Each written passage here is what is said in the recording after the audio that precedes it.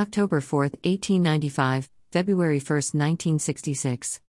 Words are not enough to describe such a man as Buster.